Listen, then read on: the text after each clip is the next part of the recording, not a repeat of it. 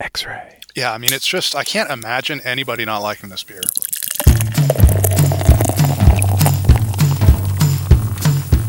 And welcome to the Beervana Show, broadcast in Portland on X-Ray FM and available anywhere on your favorite podcast service.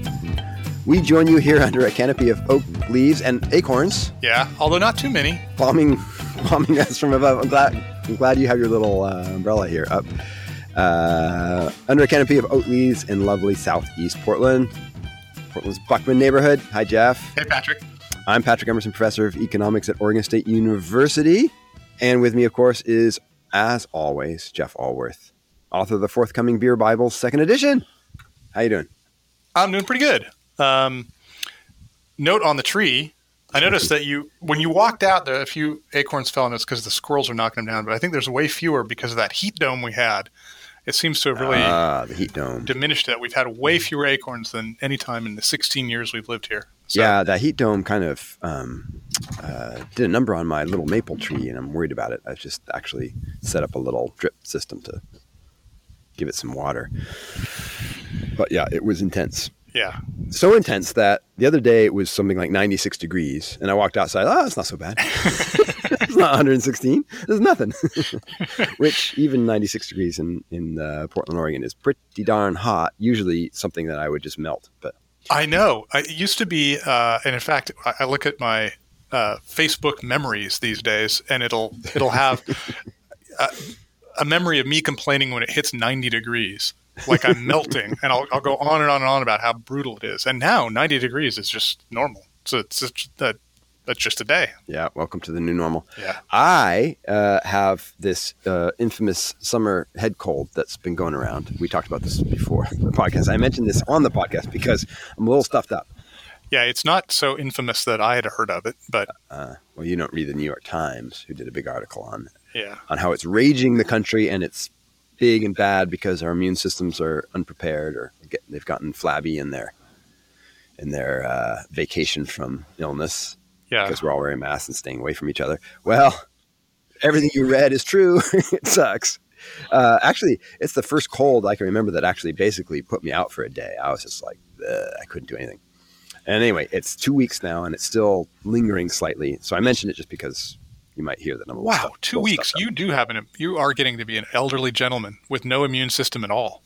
2 weeks. Now I'm going to cough just to prove the point. 2 weeks. Good Lord. I know. Well, apparently I'm not uncommon. That this is the kind of thing that's happening. But what I take solace in is the fact that now I'm sort of revving it's like going to the gym for the immune system. It's getting all revved up for the winter. So I'm going to be good. Like you're going to get really sick. Your theory is that getting sick is good for your health. Exactly. It's good for the immune system. Gives you a workout. It's ready to go. It's all buff.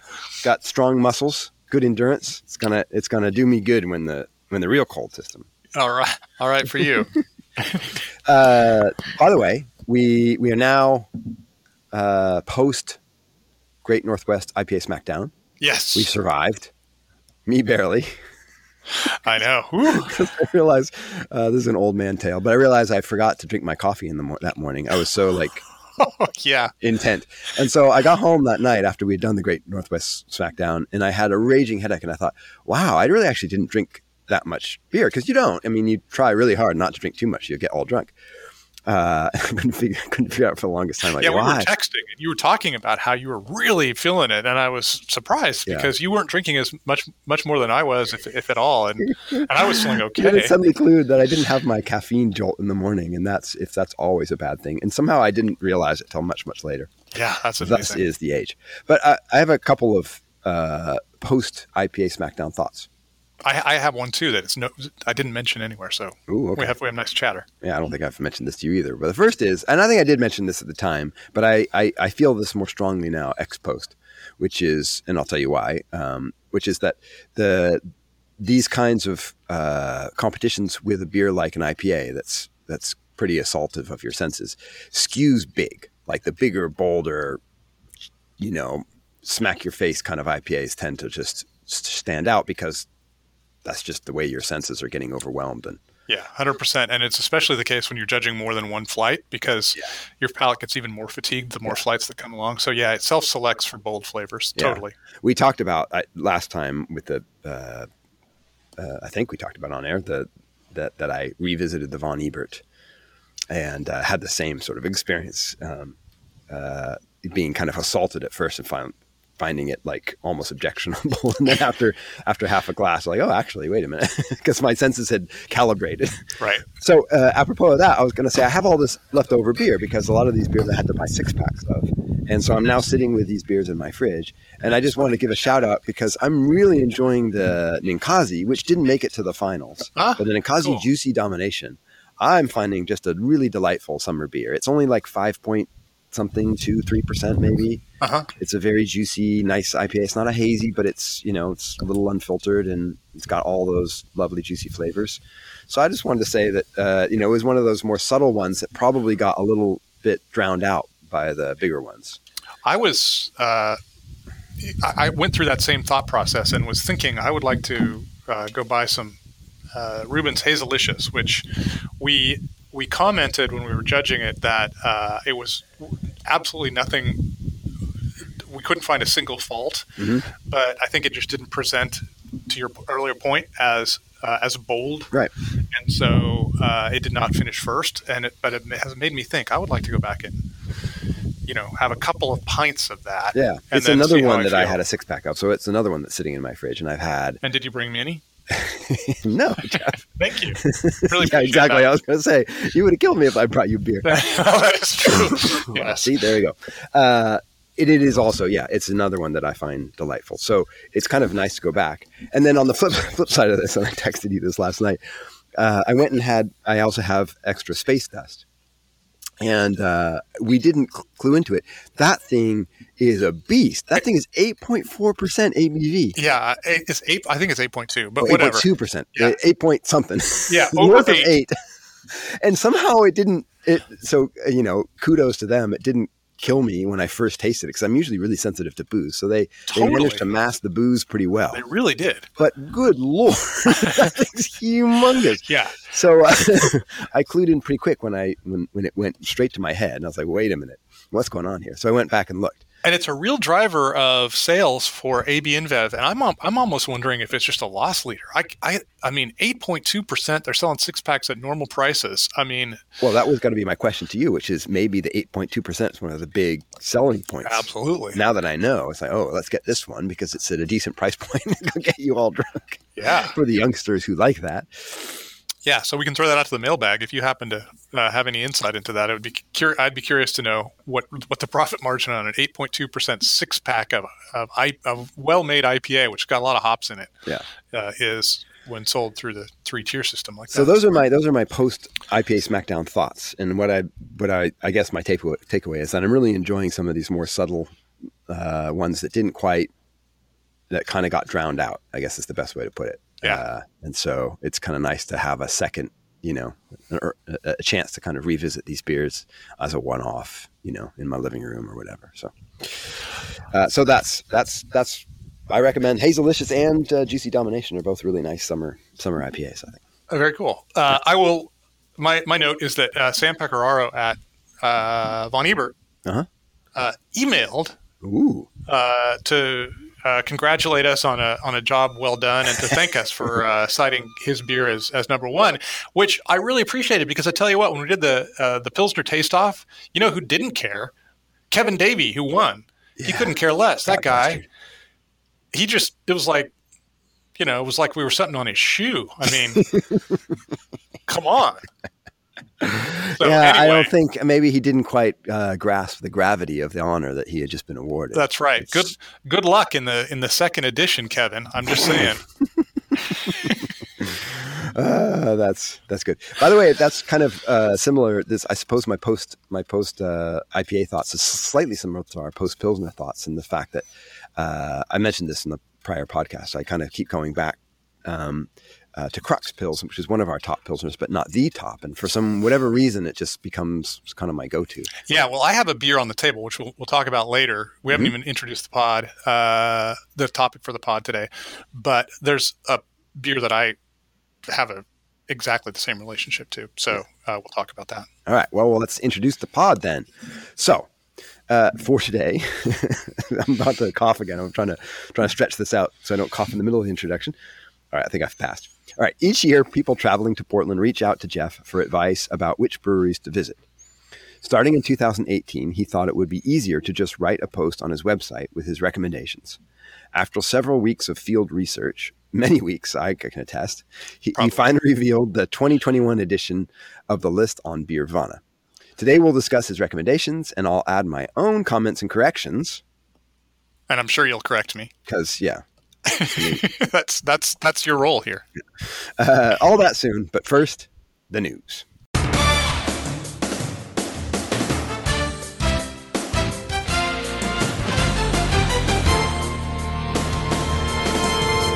A bland press release from Molson Coors contained a note that may leave Oregonians feeling melancholy. The national giant announced it planned to discontinue a number of minor brands in its portfolio, including Henry Weinhard's Private Reserve. It was the last of the products once made in downtown Portland and a beer that had a huge influence in preparing the state for craft breweries. Rest in peace. That one hurts. That one does hurt. I mean, not that I've had one in forever. I know, it's just a brand now. It doesn't have any connection to Portland anymore. But as you and I can both attest, when we were college students in Portland in the 1980s, the Blitz Weinhard Brewery was going strong. Yeah. Right in downtown Portland, which is incredible. Old Henry Weinhard's Private Reserve was one of the go-to beers. Yeah, the like when you were feeling a little bit fancy. Yeah, exactly. That's what you want. You skip the Rainier. You could get. I remember it distinctly. You could get a half rack, and they came in really colorful boxes. And I actually was. My favorite was the ale, and I'll give you the air quotes because it had nothing to do with ale. The Blue Boar Ale brand, which came in a green box. Yep. I think Private Reserve was a blue box, maybe. Yeah, it might have been. Yes. Yeah. Cause it had that sort of, tan label with blue lettering, I think. Yeah. Yeah. And you would see those, they were very iconic, and you would, at our age, you would know, ooh, someone's I'd always go for the bottles, the long necks. Yeah. They came in they were the boxes. Oh, okay. Those had are the bottles. Boxes you're talking about. Yeah. All right. Gotcha. Absolutely. Yeah. And I remember this, they were $7. Is that right? Which seemed like a lot of money. You could get like a 12-pack of Rainier for about $5, probably. So yeah, maybe even less than that. But yeah, it was one of the first. What I'll say about this is one of the first beers that made me realize there's a little bit of difference between like a Hamm's or Rainier and something like a Private Reserve. It wasn't like the world's greatest beer, but it had some refinement and a little extra taste. It did, and it was made with Cascade hops, which was interesting. And I think it really prepared. The first brewery in Oregon was 7980 Cartwright, and then it was 84 before one microbrewery. Yeah, before one really stuck. Right. And between that time and about 1992, we went from no breweries to calling ourselves Beervana and having a number of local breweries. Yeah. And I think it's because that brand, Private Reserve, prepared Oregonians for both the concept of local beer, but also premium, good local beer. So our learning curve was much shorter than most other places on the planet because we'd already had this notion of good local beer. Yeah, that's kind of how I feel about it personally, at least. Yeah. And the thing you would never know today because downtown Portland's transformed, particularly that part of downtown Portland. It's now like the fancy shopping condo district, and there's almost no trace of the brewery left. But the smell of downtown Portland was the brewery smell in the 1980s. It smelled like boiling wort. And it was a big brewery. It was a 1 million barrel brewery, and they brewed probably 7 days a week. A lot, they were brewing. Yeah, and depending on which way the wind was blowing, that smell would just sort of waft over downtown. Absolutely, you could smell it almost. I think I remember smelling it as far as PSU. I mean, it would. I don't doubt it. Yeah, if the wind's blowing in that direction. So yeah. So that is sad. It is. Now probably the Weinhard's brand will only exist as a root beer, and don't they hawk root beer with the Weinhard's brand? And I think it sells pretty well. So yeah, well, there you go. A weird legacy. All right, and the second news item for today is for those of us who thought the COVID pandemic was coming under control, not so fast. The 7-day average of new cases hit 81,000 as we record this show, up from a low of 11,878 back in June 22nd. As the Delta variant causes this new spread, businesses are beginning to take action. Writing in the Chicago Tribune, Josh Noel reported on several local pubs now requiring proof of vaccination, and cities like Seattle and San Francisco are following suit. And in fact, just this morning, I think Bill de Blasio announced that New York City, for gyms, restaurants, and other places, will require proof of vaccination. Yeah, I think we tried the carrot and it didn't work. And so now there's chaos, and some people are trying the stick and others are still trying the carrot. And it's a weird scene. And I'm just really ready for the carrot or for the stick at this point. I feel like, yeah, I say go for it. We gotta, if you don't want to join society, as a vaccinated member and protect the citizens, that's fine. But you then lose. There's consequences for that. You lose the right to join those of us who did do the responsible thing. Yeah. That's my view. It could be controversial, especially if you're in the no vax camp. But I don't know. This thing, it could send the economy back into a tailspin and on and on and on. So I'm so damn tired of this thing. And it keeps leaving oxygen for new variants to. That's right. The fire of a new variants to torture the metaphor. Yeah. To rekindle or flame up, whatever. And I feel really bad. I mean, I really feel the hard place that a business owner, owner of a brew pub, for example, trying to protect their staff, trying to keep their business going, trying to make their customers feel comfortable, and dealing with how to, require a mask, don't require a mask, have people sitting indoors, outdoors, all that stuff. It's really tough right now. Yeah. And, it's become such a culture war. So that's a shame. But I'm all for it. I say, yeah, require proof of vaccination. Go for it. Yeah. By the way, it happened at my gym for a while. Now my gym's like completely, it's all back to complete pre-COVID normal, which is interesting. Yeah, it is interesting here in Portland. I haven't seen very much of this, and in a certain sense, it's not surprising to me because Portland has a really interesting political cast to it. We're very different than New England, to which we're often compared, in that there's a strong left libertarian streak here. Yeah. A big individualism thing. That's the West. Yeah. That's the influence of the West. What I was going to say about my gym is, for a while, they were requiring proof of vaccination if you wanted to not wear your mask. And, I don't know. I wasn't around. Every once in a while, you heard people be grumpy, but basically they just made you show a picture of your vaccination card. So it's not the worst thing. And the Timbers opened for a couple of games. The Portland Timbers, the local soccer team, opened for a couple of games where you had to show proof of vaccination to get in.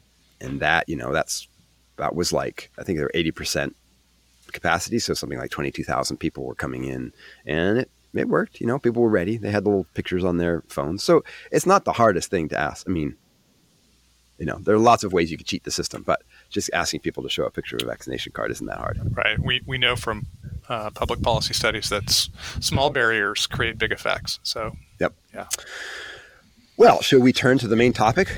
Let's do it. That Jeff shall now anoint the best breweries of Portland for 2021. I will attest, however, to the fair amount of real research you did. I mean, you spent quite a long time going to a lot of breweries. I got lots of texts from lots of different places telling me about lots of different beers. Yeah. So this isn't just an off-the-cuff exercise for you. You take this very seriously. I do, and normally I can use research taken over a much larger period of time. Right. But with COVID, there was this weird situation where I wasn't able to go to very many breweries, and so. Yeah, I had to race out there. Make a very concerted effort to. Yeah. And the thing about this list is I try to do two things. One, make sure that it reflects the past year. Mm-hmm. So, if a brewery like Breakside, who we consider bulletproof, right? Like always going to be on the top list. If they came out with some bad beer, had a bad year, tried something that didn't work, the competition in Portland for quality breweries is so tight, and it's actually getting better. One thing that I learned going on my walkabout this year was that the breweries were making better beer than they ever had. I think part of that is because the brewers had been the black helicopters are here. Yeah, Jeff. that's watch what you say. Excuse us, as a helicopter flies above. A year ago, that might have been for Black Lives Matter protests, but this seems to be random. Yeah, wow. That's a flashback.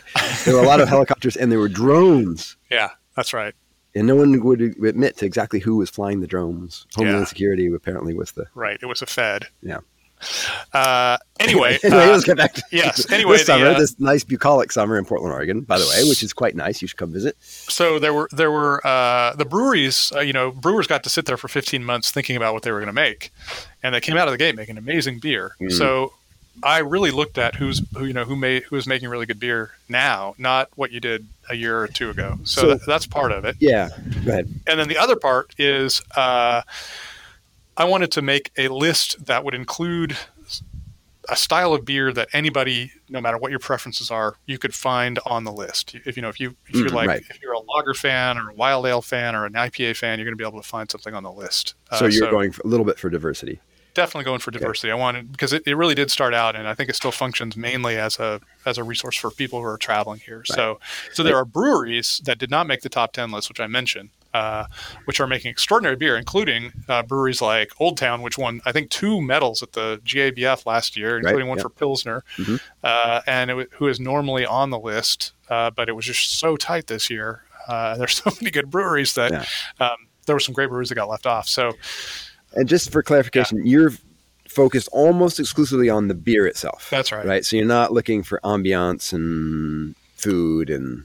Yeah, and that would be valuable for a tourist. And if I were writing Sunset Magazine, I would probably have a few of these lists or a few different ways to triangulate this, because I think when people travel, they do care about that stuff. Right. But it becomes too many variables and kind of too hard to figure out. So I tried to keep it simple. So this is my view of the best beer in different categories. Nice. So this is for the real true beer geek who's just focused on the beer, man. That's right. And if you go to the website, and we'll put a link on the liner notes for the show, you'll see that it does.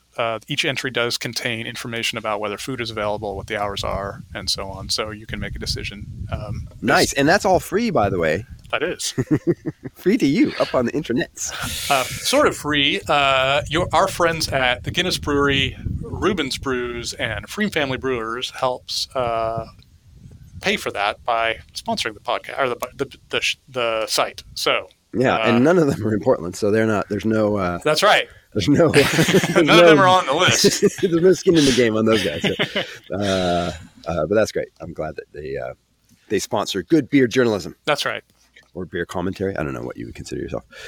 All right. So you're the captain of this ship, buddy. All right. So how do you want to go? Let's start at the top, and then we can go alphabetically after that. And then we can drink as we're doing this. I did something I've never done before, which is I wanted to highlight the very best brewery in Portland. I saw that. Yeah. So are you going to start at the top? Yeah, let's do. All right. It's Upright. We've had Alex Ganoum on the podcast before, and it's a brewery. When I'm outside of Portland, I'll mention Upright, and I always get a blank stare. People just don't know about Upright. It's a small brewery in Portland that has been around, I think, since 2009. They're not new.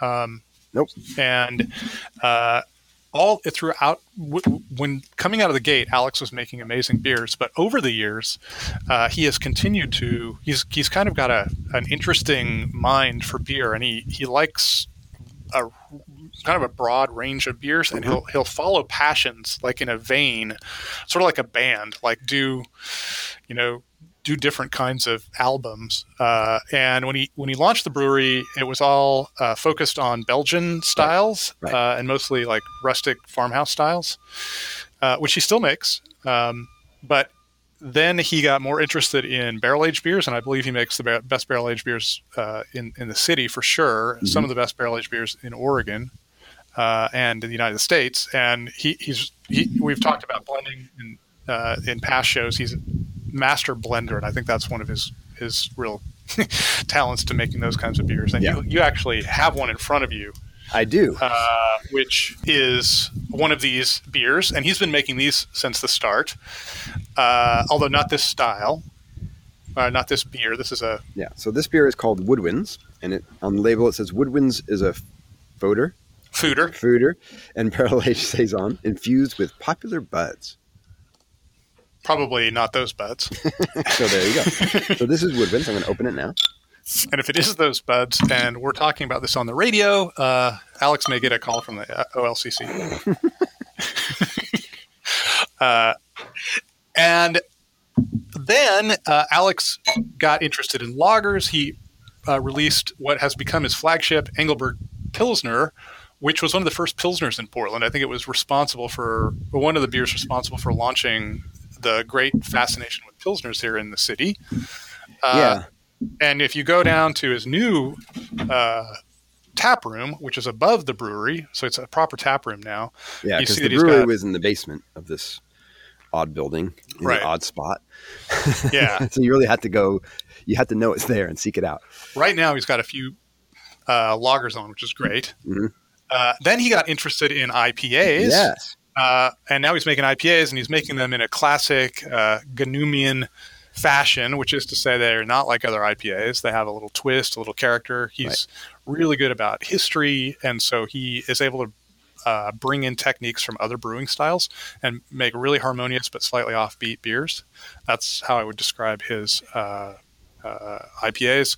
And then most recently, he is indulging a passion that he had from the start. In fact, his very first beer was an English old ale called Billy Mountain, which he no longer makes because it didn't sell. So I blame the rest of the world for not buying that beer. It was amazing. I put it in the beer Bible as a beer to know. So that was the very first beer he brewed. So he loves English style ales, but he's really doubling down on them by putting 2 cask engines on at the brewery. Yeah, you told me. I can't wait to go. Yeah, it's fantastic. And he's going to open a second pub in town that will really focus on cask ale. So I can't remember which one of our great friends of the prod pointed this out, but there's some English summer ale on cask there now. 'Twas I. Oh, yeah, you're a pretty good friend of the pod. Yes. So I gotta go check that out if it's still on. Yeah, that's actually the thing that's really impressed me is that Jeff's making very positive facial expressions and hand gestures about this beer, which I haven't yet sipped.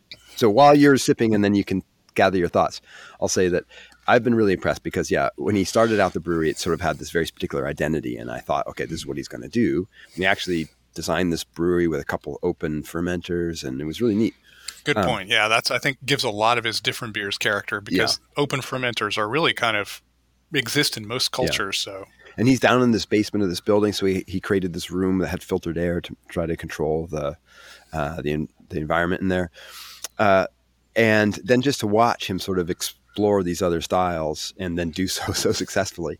And it's also a great brewery in the sense that you really feel Alex in every beer you drink. Like it's really an expression of him. And I think that's the very best thing about craft beer is when you really feel a connection to the people, the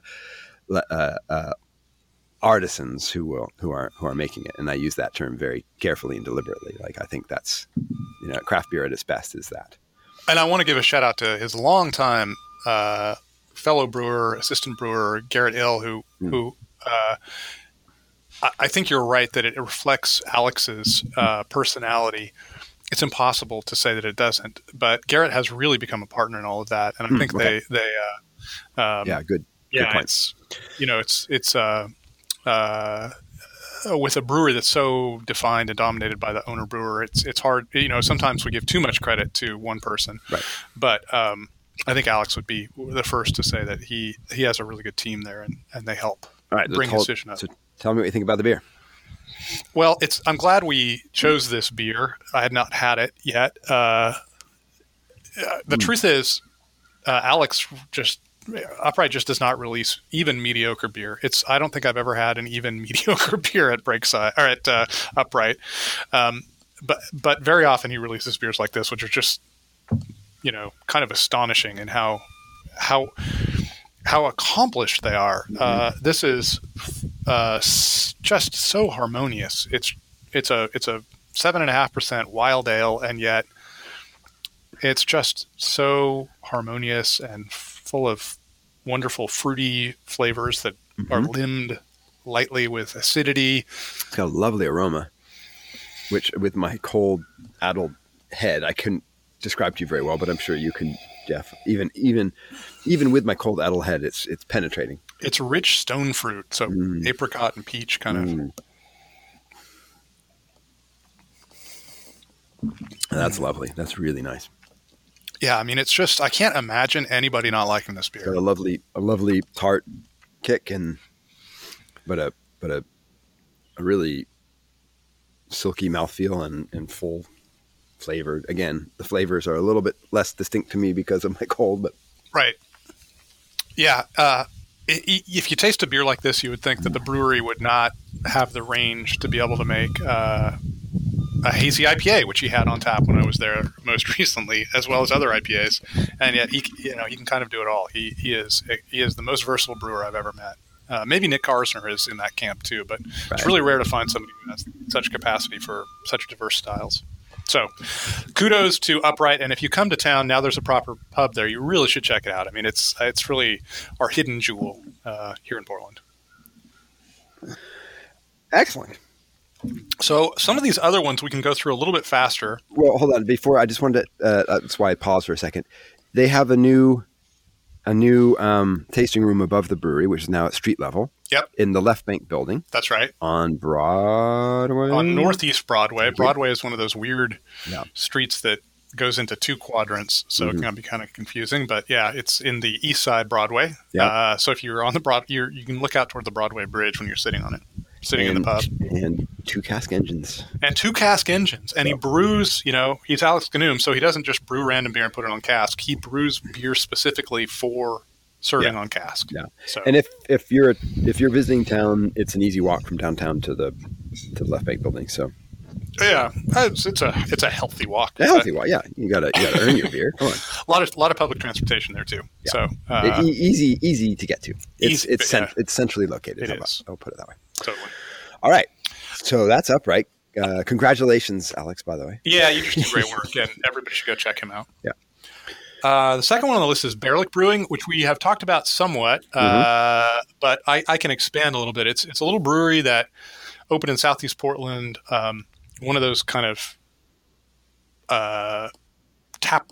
small tap rooms that opened in profusion 5 or 10 years ago. There was a whole bunch of them, and I didn't pay a lot of attention. Their beer was good, but not great to begin with. There were they didn't make a lot of bad beer, but they didn't make a lot of beer that knocked me off my socks. Right. It's like, okay, cool brewery. I'll think about them later. And then about 2 years ago, they just went into the next level, and they really make, I think, a wonderful range of beer now. They tend to focus on hops, which is not unusual, but they also do a great range of kind of traditional styles, which you don't see so much, which is cool. And they're really into lagers. And I think my favorite beer they make is a Helles called Chill. Yeah, great beer. I do love me a Helles. I'm not sure if I've had that. Oh, it's so good. It's really good. I'll have to seek that out because I love Helles. I love a good Helles. Yeah, it's really nice. It's garbage day, and there's my neighbor. Oh yeah, we have all of the urban sounds. Yeah, we have the rolling garbage carts. We had the back. We had the backup deeper thing that was going on. There's some truck outside the front of your house. Obviously, we had the helicopter coming. So who knows what's next? It's city living. So where's Baerlich? Baerlich is in Southeast Portland on I'm gonna say 12th, 11th, 12th. Yeah, something like that. One of those two. Pretty near the Beer Mongers and Apex Pub, so you can kind of do a little crawl if you're down there.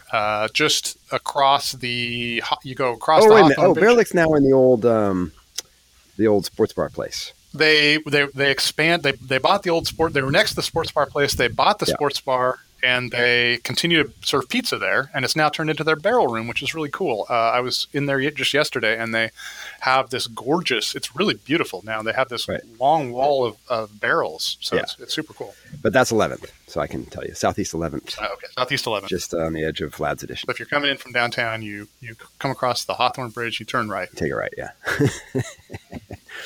I didn't they used to be in a different location, or they'd always been there? They've always been there. They have a second location in Northeast Portland on Halsey called the Beer Pod. Okay. Or the Barley Pod. I'm sorry, the Barley Pod, which is a food cart, Right. ringing around the pub. Okay. And actually, one reason I did not go to Bear Lake in my most recent thing because I was going to the Barley Pod fairly commonly over COVID because it was the food cart, so it was really handy. Very nice. Yeah, that's the one I know. So actually, I've never visited Bear Lake in Southeast Portland. So it's interesting. It's a lot closer to you. So it is. Yeah, it is. And I've been to that sports bar before. I don't remember what it's called, but anyway. Right. After that, we have Breakside. I don't know that we need to say too much about Breakside since we talk about Breakside on almost every podcast. But there's a reason for that. Yeah. They make great beer, and they're very consistent, and they do a lot of different styles very well. And if this is the first podcast you've ever listened to and you were coming to Portland and you're wondering why you should go there, the simple answer is IPAs. They, I think, are one of the leading IPA makers in the world. They make, I would say, if you want to understand what the West Coast and Northwest style of IPA brewing is, you just should probably go to Breakside. You'll learn a lot. It's like if you're in Bavaria and you want to learn about wheat beer, you go to Schneider. So if you're here, you want to learn about IPAs, you go to Breakside. Yeah, and they have north of downtown, they have a relatively new brew pub in the Slabtown neighborhood. That's really focused on IPAs, that brewery. Yep. The brewery was actually built to make IPAs. The original brew pub is really cool. It is. And is it north or northeast? It is in northeast Deacom. Right. So in the Woodlawn area. And they do actually make a lot of other beers. And I think if you want to try some of their other beers, the best place to go is the Deacom Brewery. Yeah. They'll have their lagers. They do actually, one of their flagships is a Pilsner. So they're quite... They do have quite a bit of range, but if you wanted to go to the port, you want to taste West Coast IPAs, that's the one to go to. Yeah, and those both places have full restaurants, so you can get food and everything. And then they do have their main production breweries in an industrial park in Milwaukee, southeast of Portland, and they've got a big tasting room there. They just opened, and this could be an expedition for us to take since it's not so far from your house. A new tap room in Lake Oswego. Oh, really? Yeah. Oh, good for them. Yeah, so, I didn't know that. I know. That news had escaped me. It's like within the last month. I mean, it's very recently opened. So yeah, they just do a lot of styles really well. But you're right. Their IPAs and their hop forward pails and things are just outstanding. Totally Worth the trip. Yeah, there was one OBF where it was the OBF where they introduced rainbows and unicorns, and you and I were sampling a bunch of kind of stuff, and we were starting to get tired of experimentation, and we just kept going back to rainbows and unicorns.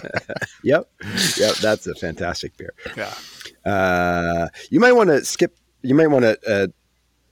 Alter the alphabetical order slightly because the two other beers we have to taste are at the end of the list. Yeah. Do you want to? Let's try this one. So why don't we skip to Wayfinder? Yeah. Wayfinder, as longtime podcast listeners will recognize, is known for their lagers. They're really built as a lager brewery. Kevin Davey, the brewer there, is able to do decoction mashing. Mm-hmm. And he's got a brewer, much like Breakside. This is actually an appropriate segue because much like the brew house at Breakside was optimized, at Slabtown was optimized to make IPAs, mm-hmm. the one at Wayfinder was optimized to make lagers. And Kevin does make regular IPAs there. He has a nice hazy called Flower in the Kettle, one of the best names of any beer ever. And he also innovated cold IPA, the style that is now sweeping America, which both are great beers, and I never drink them because he makes some of the best lagers on the planet. Exactly. Why would I waste time if I want an IPA? I'm going to go see what they got going on at Breakside. Yeah, every once in a while I might dabble, but if I go to Wayfinder, I'm going for lagers. Yeah. And what we have here in front of us is a perfect example. I'm excited because I haven't had this. Yeah, this is a so there's everyone in the United States knows Czech Pils, but what they don't realize is there are really two versions of this beer in the Czech Republic. One is the standard full-strength one that we know, and the other is a slightly weaker pub strength. By Chepney means pub or draft strength beer. They identify them by the Plato, the original gravity. So the regular full strength is 12 degrees, and this one is the 10 degree. And as you can see, we poured this out. Beers. Oh my gosh! Very clearly decocted. It's full color. So does not look like a 4 point whatever percent. 4.2, I think. Yeah. I'll look here. Need my reading glasses.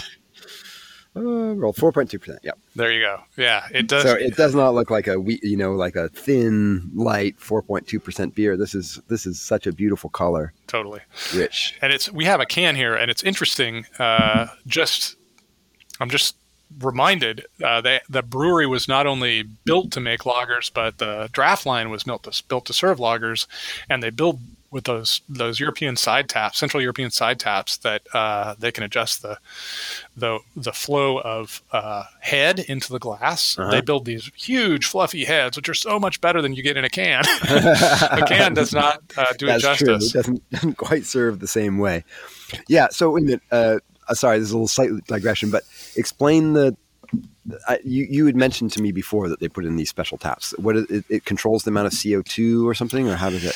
Yeah, so you can adjust the amount of CO2 that you get. So you could pour a whole glass of nothing but CO2. You could pour the foam first and then put the beer on top, which is appropriate for some styles. Right. And you could also get a smaller head if you wanted it that way. I see. But they also, if you've seen photos of like beers from the Czech Republic, you might notice that they're really thick moose-like heads that last for a long time, and that's another thing they do. They build these gorgeous heads. Okay. And then you've mentioned this a number of times, but I think just for any listener who's tuning in hasn't indulge in the full repertoire of the past podcast. Explain decoction mashing really quickly. It's the process of it's a slow process of building melanoidins in the mash through boiling parts of the wort and adding them, pulling them out, and putting them back into or parts of the mash, putting them back into the main mash, and it deepens the color and. It's very time and labor intensive. It'll give it a little bit thicker, fuller flavor. That's hoppy. It's hoppy. Yeah. This is good. This is such a good beer. And this is the kind of beer that was designed for pub drinking. That's got to be what, Saaz? Yeah. Yeah, that's got to be Saaz. You know, this is the kind of beer that you should have. I love the Saaz hop. Like, you should have 3 pints of this beer. Aren't Saaz hops just the best? They are the best. They're definitely. If you gave me only 5 hops the rest of my life, I'm taking Saaz as one of my slots. Oh, it's so good. This beer, by the way, is called Tricorder. Oh yeah, we didn't even tell what the beer is. Which is Wayfinder's Tricorder, yes. Which is a very nice Star Trek reference. No, it's a Star Trek, yes. Yeah. So that's Wayfinder, and you should go there. That's fantastic. They do. And that's 4.2%, and you would never know. That's right. They do. I mean, you would know in a good way that you wouldn't be all drunk after you had a nice session with them. But that's right. But it's super full flavor. But you're not missing anything out of this beer. And it's got that amazing lush sauce. I'm just gonna wax rhapsodic about the sauce flavor. But the thing that I love too is that in a beer this light, there's a wonderful grainy bottom note of the malts, which is super cool. And as weak as it is, it's actually fairly full flavored, full bodied. So it's a very nice beer. All right. Wayfinder is a cool spot. Yeah, it is. I'm kind of filling in the tourist. I'm doing the Portland Visitors Bureau. That's good. Which is Wayfinder is a cool spot. It's on 2nd Avenue in sort of the old industrial southeast part of Portland, just across the river from downtown. Yeah, the Burnside Bridge. It really is walkable, and people do walk across the bridge to get to it. And they're in this old brick building. I don't know what it was before, but old brick building that they completely redid. They've got a beautiful brewery there that's all exposed. You can watch them brew as you sit there and eat and drink, and they've got a great patio and deck with a little fire pit and stuff. It's a delightful and excellent food, by the way. That's one of the things that they really focus on. They're not. It's a big cut above pub food. It's good stuff. Indeed. Their menu has been very minimalized over COVID. Hopefully, they're starting to expand if the punters come back. So yeah. All right. So now we've gone out of order, but you can get back onto the alphabetic order if you like. Yes. So we'll go back to Ex Novo. Yay! Another small. That was a good. I'm supposed to give you corrections, but I'm going to give you kudos. That's a good one. Yeah, because I think it's a little bit flies slightly under the radar, and it does. And it was one of those ones that would probably not have made the list had I not been doing my roundabout. Yeah. I went to Ex Novo, and I was just absolutely blown away. I went with Sally, my wife, and we had 3 or 4 beers, and I said to her, "Well, this is obviously going into the top 10. There's no way this doesn't go. This is an amazing beer. This is not even now. Now I'm more screwed because I was hoping that I would be able to eliminate Ex Novo and move somebody else. It's one of those breweries that I think, as you've mentioned, just over time, they would early on. I think they had excellent beers and okay beers and beers, right? And then over time, they've just gotten more and more consistent and better across some styles. And now I think it's one of the best. Yeah. Yeah. And they've introduced beers over time that have become standards. So their Pilsner Pearl Haggard, their Mexican Lager, which they're one of the first on the scene to do that, the most interesting beer in the world, good name, and their IPA, L8 IPA, when they launched, they had a number of IPAs, and that's the one that emerged as their favorite. Yeah. But then they do traditional styles wonderfully, and I think that's they kind of lagers are definitely a theme, but when I was there, they had like a brown ale or something. Yeah, they're usually good for at least 1 or 2 English style ales, which is one of the reasons why I love them so much. They also do sour ales, and not they do barrel aged sour ales, but also kettle sours. They're one of the breweries that kind of focus on those, and I think they do a really nice job. They're delicate and summery and light, and they're not super acidic, so they're pretty pleasant, pretty palatable, and they always have some of those on as well. Yeah. But it's a classic. They founded the brewery as a brew pub. I think their idea was not we're going to make, we're going to compete with Alex Ganoum to be the best and Ben Edmonds to be the best brewer in the city. They just wanted to make a nice place where the neighborhood could come and gather, and then in the process just happen to make really good beer, hire good brewers and make really good beer. Yeah, and it's in North, right? It's not Northeast, North Portland. Yeah. Not too far from downtown, but that's a little bit of a trek. It's not very far from Upright, in fact. They're actually, and in fact, if you're going to a Blazer game, those are 2 breweries that you might pre-function at. That's true. Not too far. Yeah, and they have a full kitchen and serve food, and it's a lovely spot. And then they also opened an outpost in Beaverton, of all places, so the western suburb, right? Famed Nike headquarters town. And I've never been, but at some point I looked at the website, and they look like they're pretty much offering the same beer, same food in both places. So, yeah, I think that's right. I think they only have 1 brewery. I don't think they have a brewery in Beaverton. Yes, I don't believe the Beaverton Outpost is a brewery. I think it's just a pub.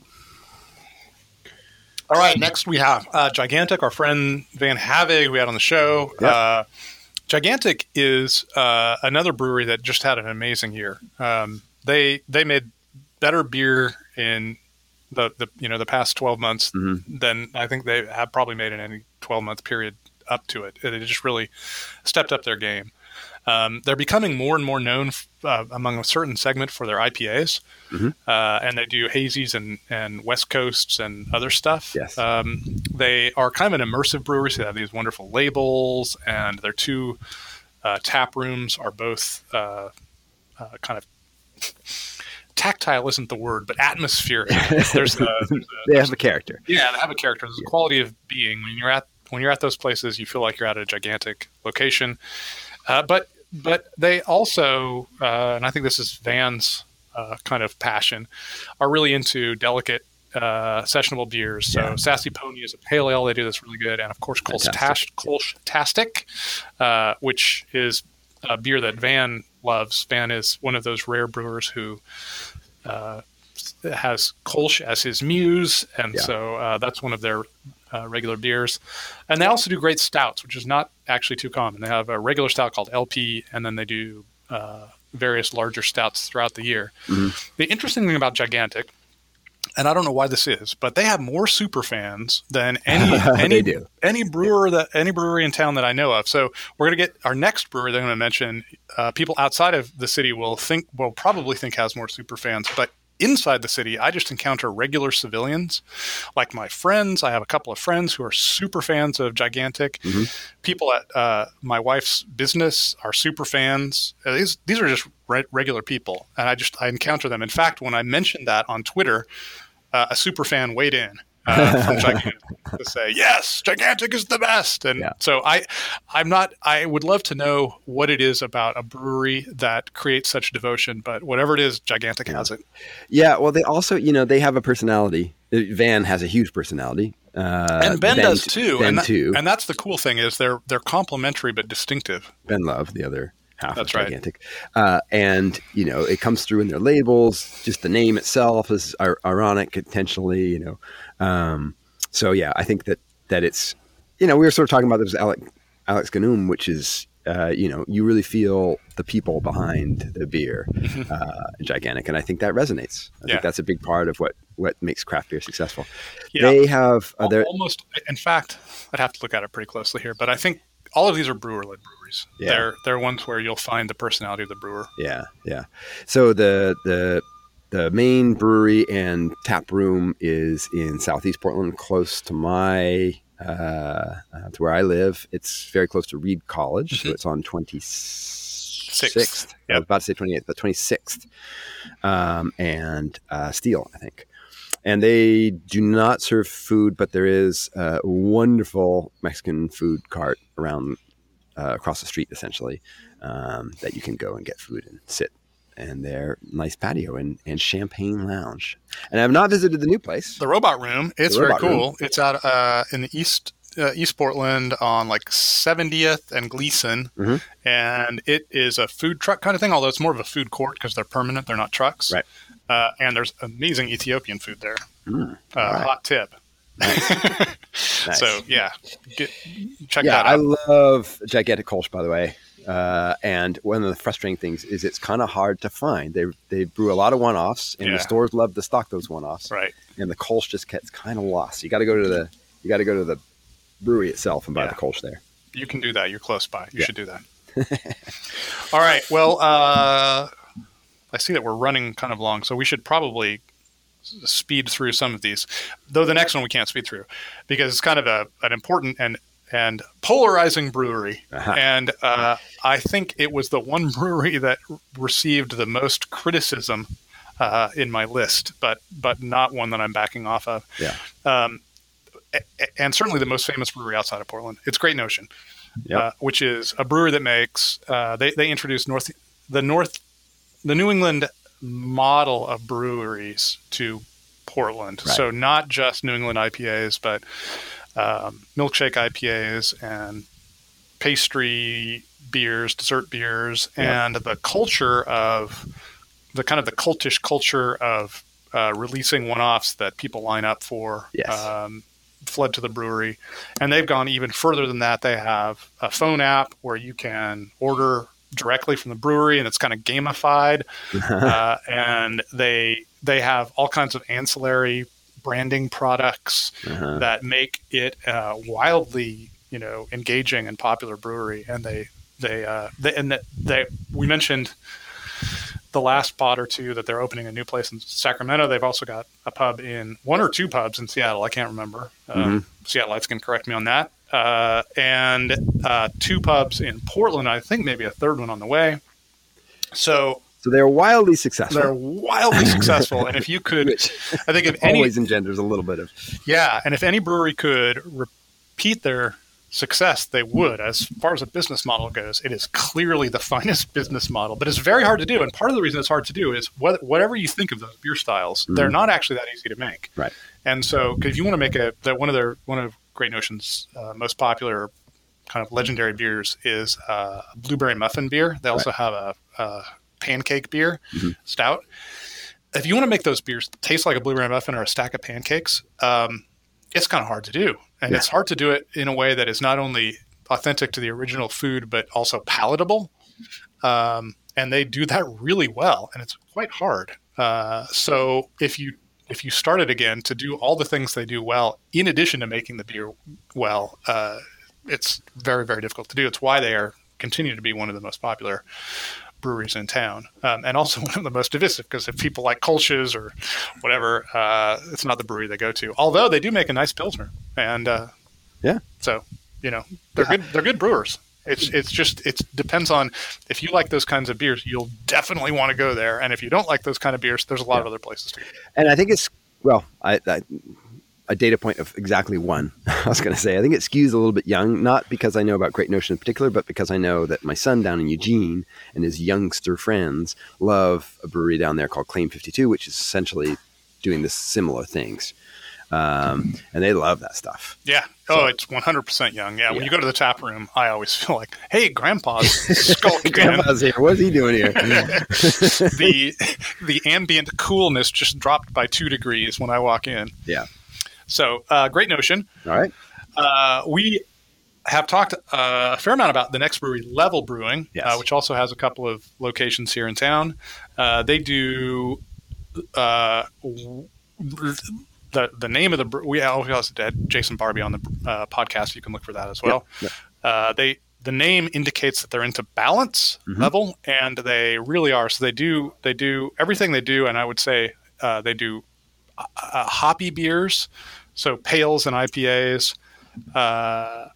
wild beers and lagers. Those are kind of the things, with a minor in English styles. Yes. And they're all done with this kind of focus on harmoniousness. And I think they do a fantastic job with all of those styles. So there were another brewery that I wasn't sure. There's 17 when you include the rest of the best. There's 17 breweries here. Yeah. And there's a few that I was like, I don't know, are they going to make it? And when I went to Level, it was like, clearly going to make it. They're making spectacular beer right now. Yeah. I was really impressed when we went out and got beer there.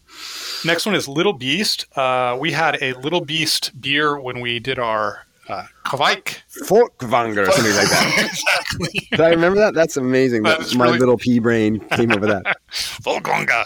It was great. It was great.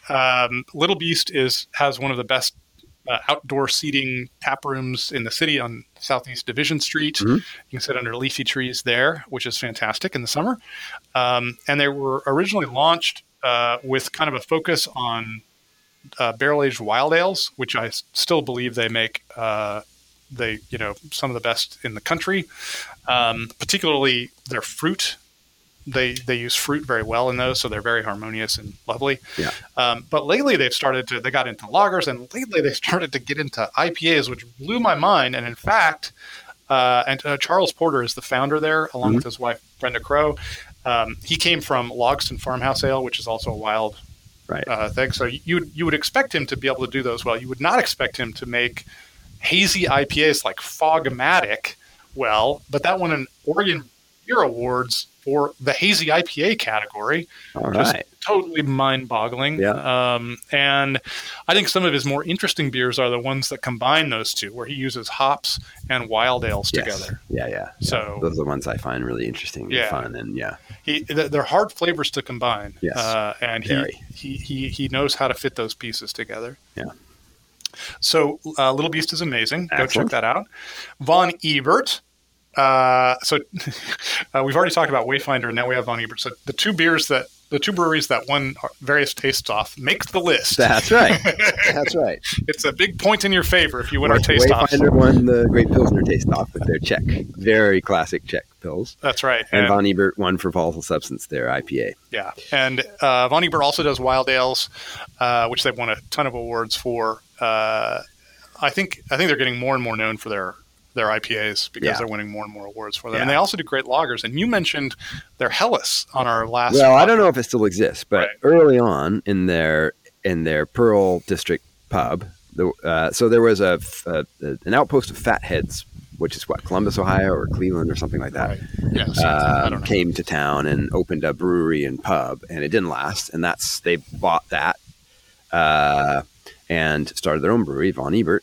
And for a long time, they had this, I think they called it an unfiltered Helles. I think it was just called something like, I had the name in my head the other day, but now I've forgotten, just like, street lager or something, or Portland lager. But basically it was it was sort of an unfiltered Helles. So maybe maybe better known called a Keller beer or something, but it was light and flavorful and fruity and lovely and just fantastic. And it's disappeared. So here's my plea: bring it back. Bring it back. It sounds fantastic. I don't think I've ever had it. So every time you mention it, it sounds great. And I know that they can make it because they do great stuff. And when we were there, you and I actually went there together not too long ago on my roundabout, and they had Pilsner there that was amazing. So they do really nice lagers. They're in downtown in the Pearl District, which is actually very near the old Henry Weinhard's brewery. That's right. And they have a full menu, and it's a nice place to go. Yeah, absolutely. All right. The last one we have on our list is also will be familiar to the listeners. Our friend Alan Taylor's brewery down at Zoigl House, which, is definitely a brewery that it's maybe not quite as obscure as Upright because it does get distribution to grocery stores. Mm-hmm. Yep.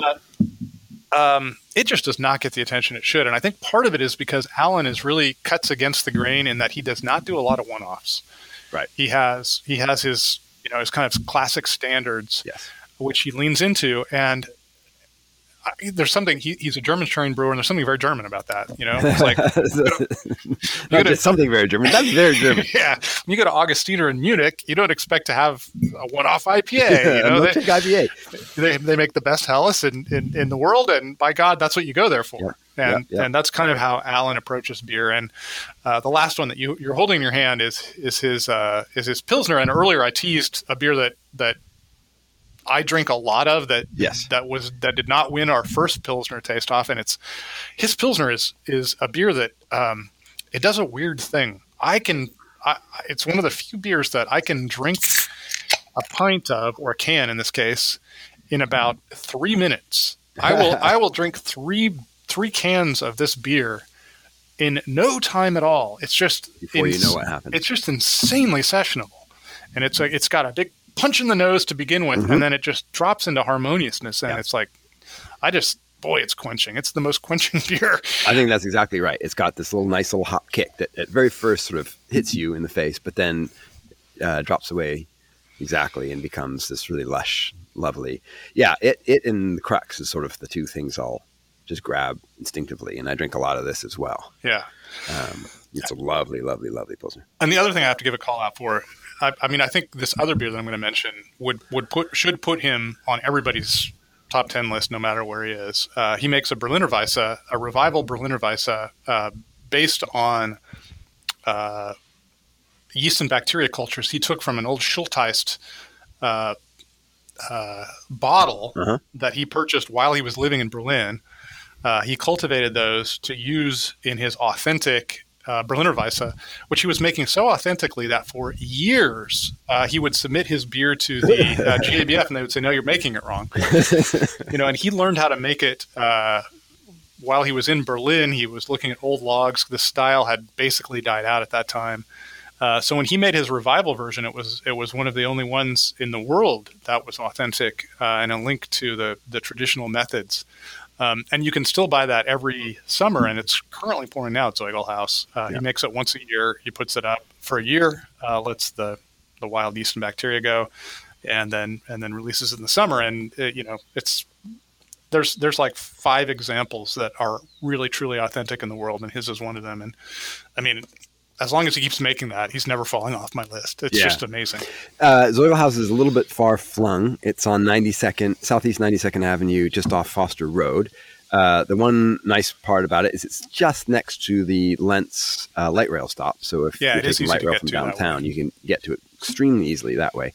And it's a full pub and restaurant. Yeah, I maybe shorted you there, sucker.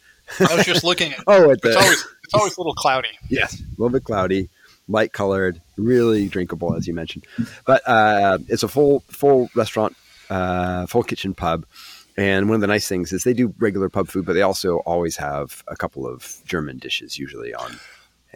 Fast changing news, which I did not realize. They're changing everything. They currently have no menu. Because they're remodeling. They're remodeling the brewery, and they've created little holes little kitchenettes, like indoor food carts, basically. Oh. And they're going to have those up and running, and then they wanted to get out of the kitchen business, basically. Oh, I see. So those are going to be independent? They'll be independent, and okay. I was about to say, they're going to do sort of a beer garden style, but no, not quite. Yeah, no, it's more independent, and I think there are going to be 3 of those. And there was a carpet store next door, and they got all that space, and now they're going to have all this space, and it's going to be this. Yeah, it's going to be indoor beer garden. It's going to be a massive German style beer hall. That's excellent. Yeah, I'm excited. That's really cool, actually. Indeed. I'm going to check that out when it comes. It comes online. You definitely should. All right, I'll just do the rest of the best and not go into them too deeply. Okay. These are in alphabetical order, and I'll mention as I go through which ones have appeared on past lists, just to show you how tough it is. These are breweries that I kind of considered like on the list, and then math, I couldn't fit them all in there. So we have Culmination, which I think people should go to if they want to try different kinds of IPAs. Half their menu is IPAs, but they also do sours, lagers, and dark ales. Yeah, our friend. This one is so painful, and I took some heat on. Yeah, I'm going to throw some shade on you, baby. It's Ecliptic, and the reason is because I felt like last year was not Ecliptic's strongest year. So it was one of those, like, I don't have enough knowledge to say, so I trust you. Yeah, Level and Ecliptic, for example, might have easily switched places. It's just just blown away by some of the other breweries.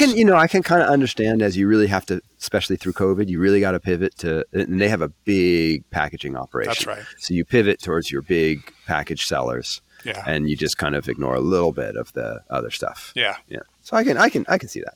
They're still great. Absolutely. They're definitely still great. Yeah. It pains me too. Occidental, which makes German ales and lagers, kind of an older craft brewery here in Oregon. With Heater Allen, kind of led the way in terms of, Yeah, way back when. They're out in St. John's.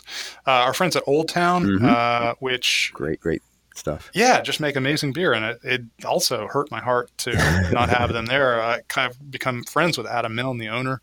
Yeah. He wrote for my Coronavirus Diaries. Great guy, great brewery, great place. They do pizza. Ruse, another brewery that has... Stone's throw from my house, and I still haven't visited, crazily. Yeah, we got to go check that out.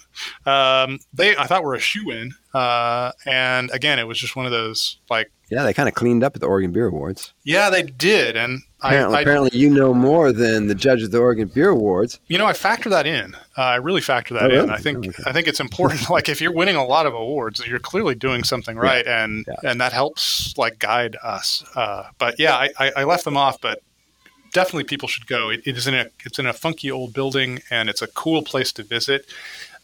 They are, I would say, they're the closest thing to Great Notion that we have, but they're not very culty. They're more like traditional. The vibe in the place is almost Lucky Lab-esque. It's definitely not hip, and although people are very young there, they just do a lot with hops, and they do some dessert styles. But they also do, their flagship is a West Coast IPA, and they do lagers, and great brewery. And then the last one is Stormbreaker, which by far was making the best fresh hop beers last year. Yeah. They just were killing it with fresh hop beers. Yeah. They're a kind of like a solid brew pub in town that makes really great beers.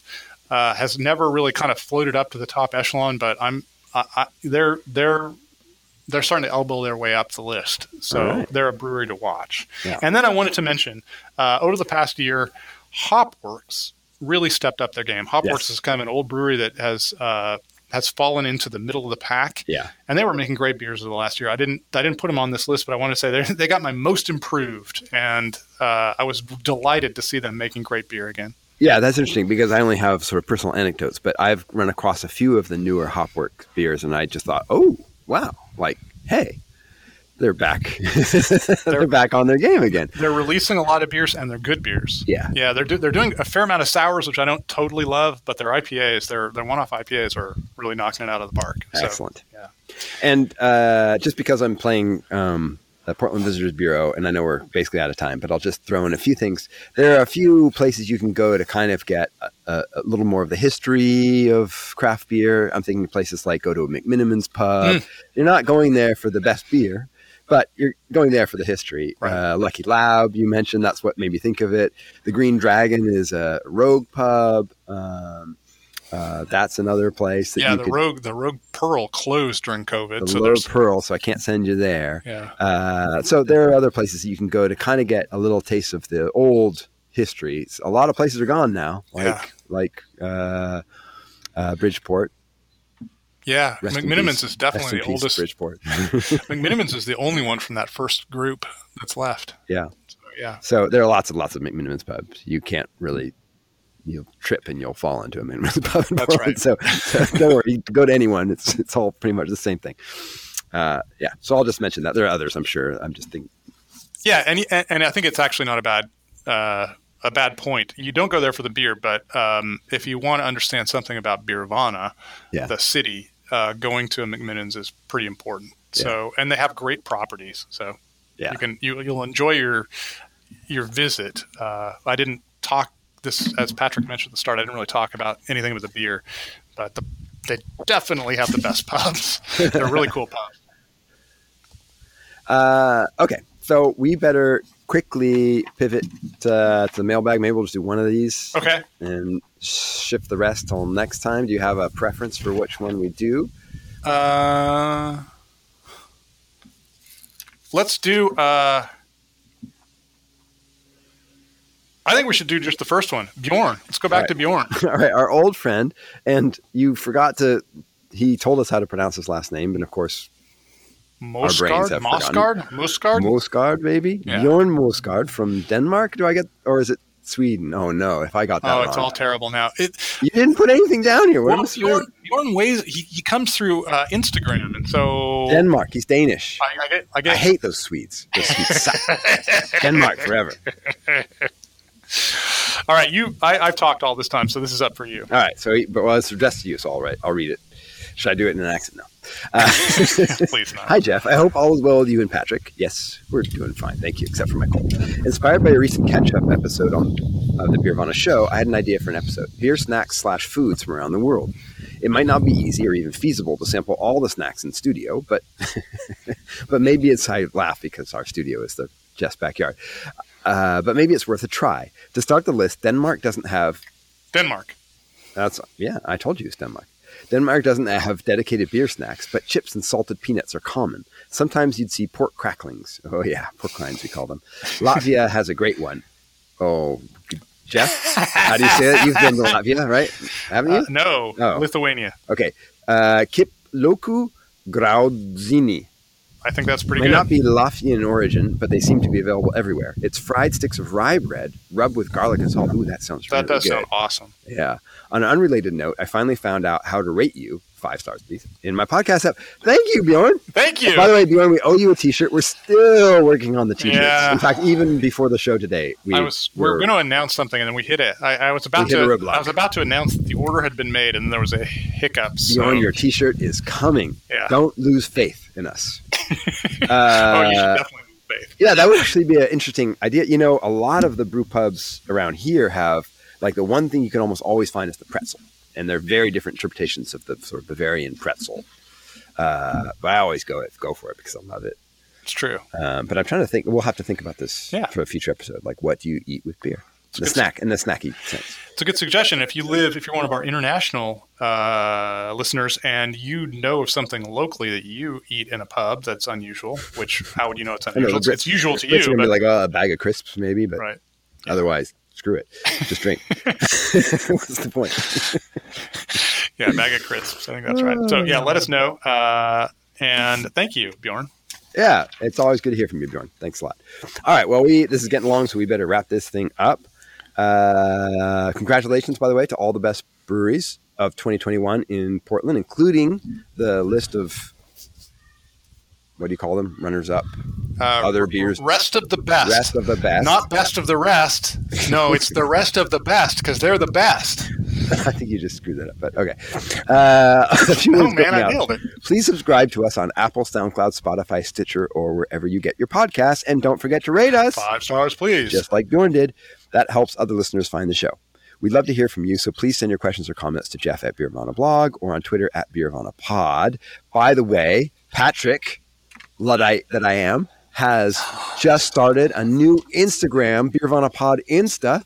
So hopefully that's where some of our beautiful pictures, like our big taste-off pictures. I posted one of Jeff preparing himself with 16 IPAs in front of him.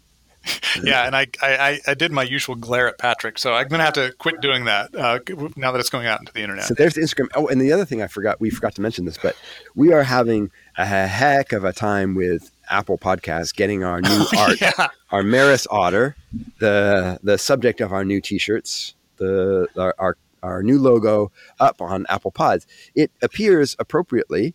And it's getting pulled from SoundCloud as the host we use. It's getting pulled appropriately. And so in the little podcast, whatever you call it, app, the new thing that Apple has that you can manage your podcast on, it shows up there, but it's not showing up on Apple Pods. So if anyone has any ideas, yes, it meets all of the right image requirements. It's the right size. It's the right pixels. And it used to be on there. And then it went away. There, and now it's just dropped, and it's just the old one. So I don't know how to get them to refresh their cache. So if anyone has any great ideas, let us know. Okay, I tweet. You're supposed to say this, but I'll just say I tweet at Beernomics sometimes. But now I've got my little Insta, and I'm trying to figure out how to work. Yeah, what you did is you launched us into a new social media thing we will now neglect. Because the kids are all on Instagram, man. They don't do the Twitter. Well, that's fine, but we're still going to neglect it too, which will not help. Oh, ye of little faith. Yeah, I rely on you for these things, Jeff. I know you do. I'm 100% aware of what just happened. All right. In my hand, I have the lovely Zeugel House Pilsner. As do I. And so... Got to reach way out. Yeah. Cheers, Jeff. Cheers, Patrick.